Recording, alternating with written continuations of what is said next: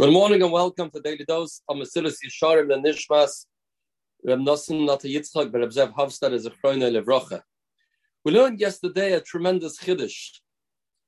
Mesilas Yesharim tells us, if not for the fact that one likes and enjoys kavod, then a person will eat less, he'll wear cheaper clothing, and his house won't be so expensive. He'll do with the bare minimum. And this is a chiddush. We would think that eating more delicious food, more expensive foods, has to do with taiva. A person likes good foods. And he says that the shirish of it is covered. He has to live up to the par. He has to live up to the styles. He has to eat what everybody eats. That's the oimek hanefesh of a person that said you can't be different than everybody else. You can't be a downtrodden person, because that will cause you to be lacking something called kavod. And that's why this is Moitzias Adam in Olam, because he can't afford it, and it's not something he can survive with, and he's doing it anyway. So we have a kina, v'ataiva, v'kavod, Matzah Adam in Olam. Since we're standing at Pesach, we will add, we know the difference between Matzah and Chametz.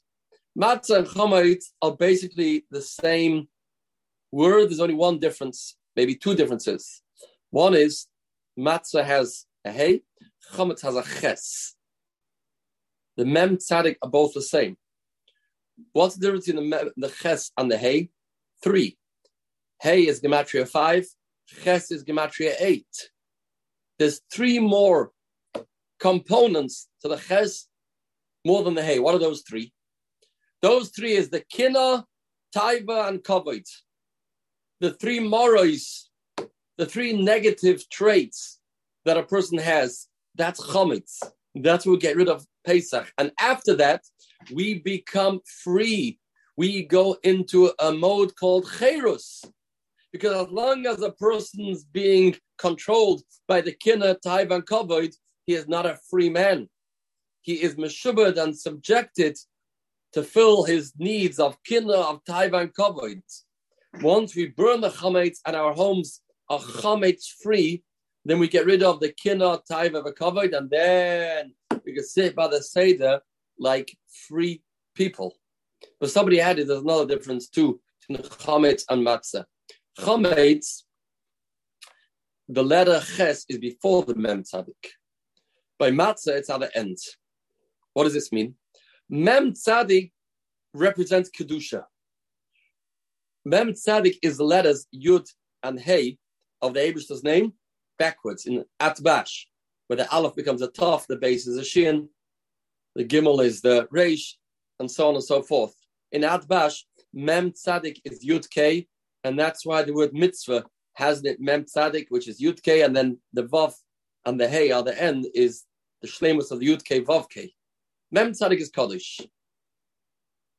By Chametz, you have the Ches, that has the kina taiva kavod.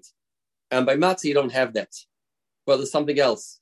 By chametz, the ches is before the mem tzadik, representing that the person, his needs, his kina taiva kavod come before the spiritual part of him, before the mem tzadik. By matzah, it's the other way around. First comes the mem tzadik, then comes the hey. First priority, first thing on the agenda is spirituality.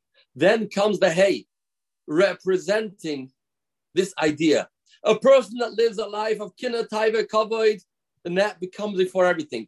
He is so involved in his seek for kavod, for taiva, for kina, that he does that first. That's what controls his life. When we get rid of the chametz and we enter into the matzah mode, then we live a life of mem tzadik, then the hey. Because the kina, taiva, kavod that are mitzian esa adam min ha'olam. But when we get rid of the kina taiva kavod, then we enter back into the olam. Have a spirituality filled day, basuras taivas.